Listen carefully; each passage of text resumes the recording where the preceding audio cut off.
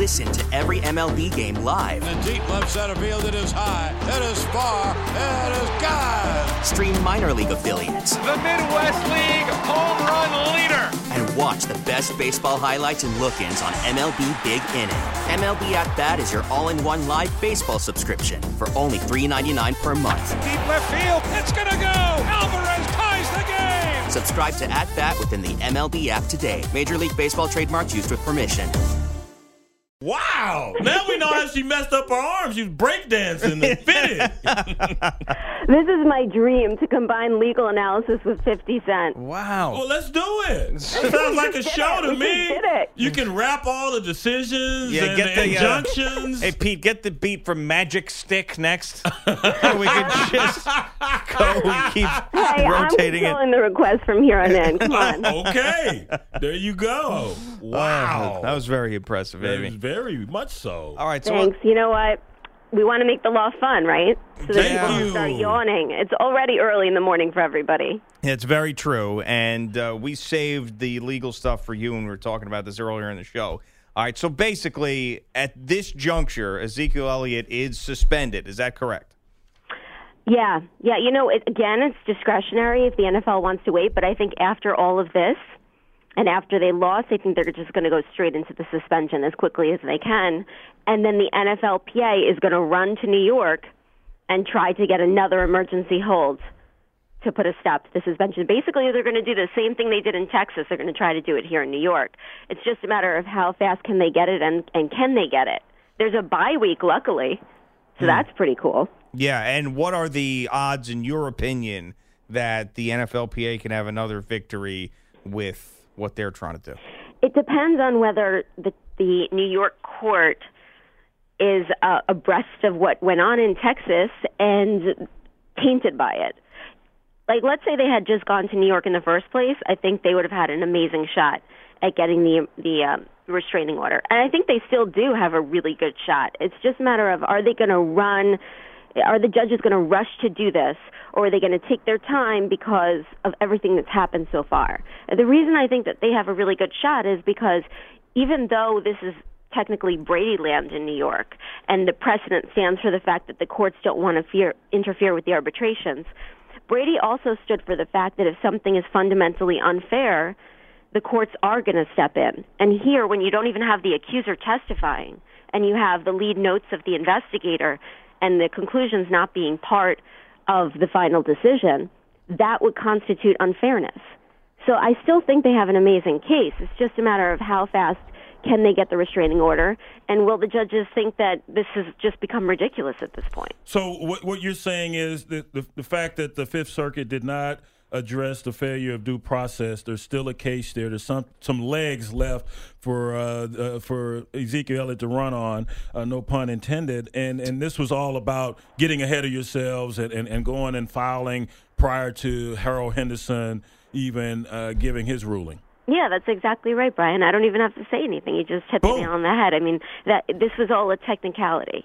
Cool. Well, go ahead and wrap some more then. You got it. I mean, you can now double as the legal analyst because you just summarized the whole 22-page ruling. No, I'm just going to be your manager during your rapping career. We're going to take this act on the road, man. I like this. But yeah, I mean, you just got it exactly right. This was all about them going too early and filing before the decision came out. So the fact that the Fifth Circuit, they send this back to the lower court, I believe that's Mazzano there in Dallas. Amos. Yeah. They send that back to Amos. They tell him he has to dismiss this case. And so he dismisses it, and then the Ezekiel Elliott team, they just have to refile it. Well, actually, the NFL beat them to it while they were waiting for the Texas court to rule. The NFL already filed in New York to enforce the suspension. So now the NFLPA has to go and fight it. Talking to Amy Dash, our CBS Sports Radio legal analyst, is this just another example of the NFL eventually is going to win with this because of the language in the CBA as it pertains to the personal conduct policy? I don't think so, because I think here you have a unique set of facts where already one judge has found that there was some sort of a conspiracy by the NFL to hide evidence. The arbitration, I believe, was not completely fair if there's not essential and critical evidence, like what's more critical than an accuser's testimony? So it's different from the Brady case in that in the Brady case, the unfairness argument was that one of the NFL's lawyers didn't testify. Here, it's that, like I said, the accuser didn't testify. I think it's a big difference. And Brady did say if there is fundamental unfairness, the court should step in. This whole thing in Texas was just on a technicality. And the NFLPA, had they waited for that decision to come out and then run and filed in Texas and gotten it into Texas, then he probably would have played the whole season.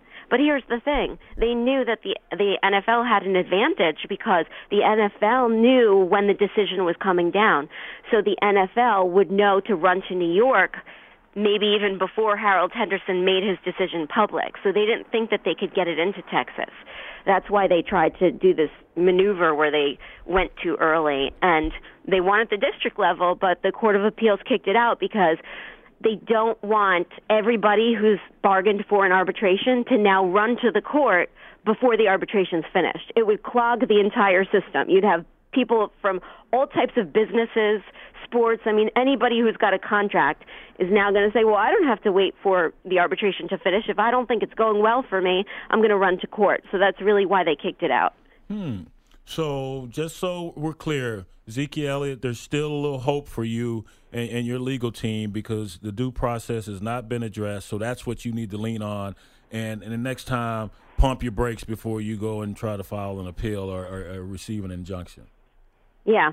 Wait for the decision to come out. Because the court said that they didn't buy the NFLPA's argument that that Harold Henderson was going to rule against him anyway.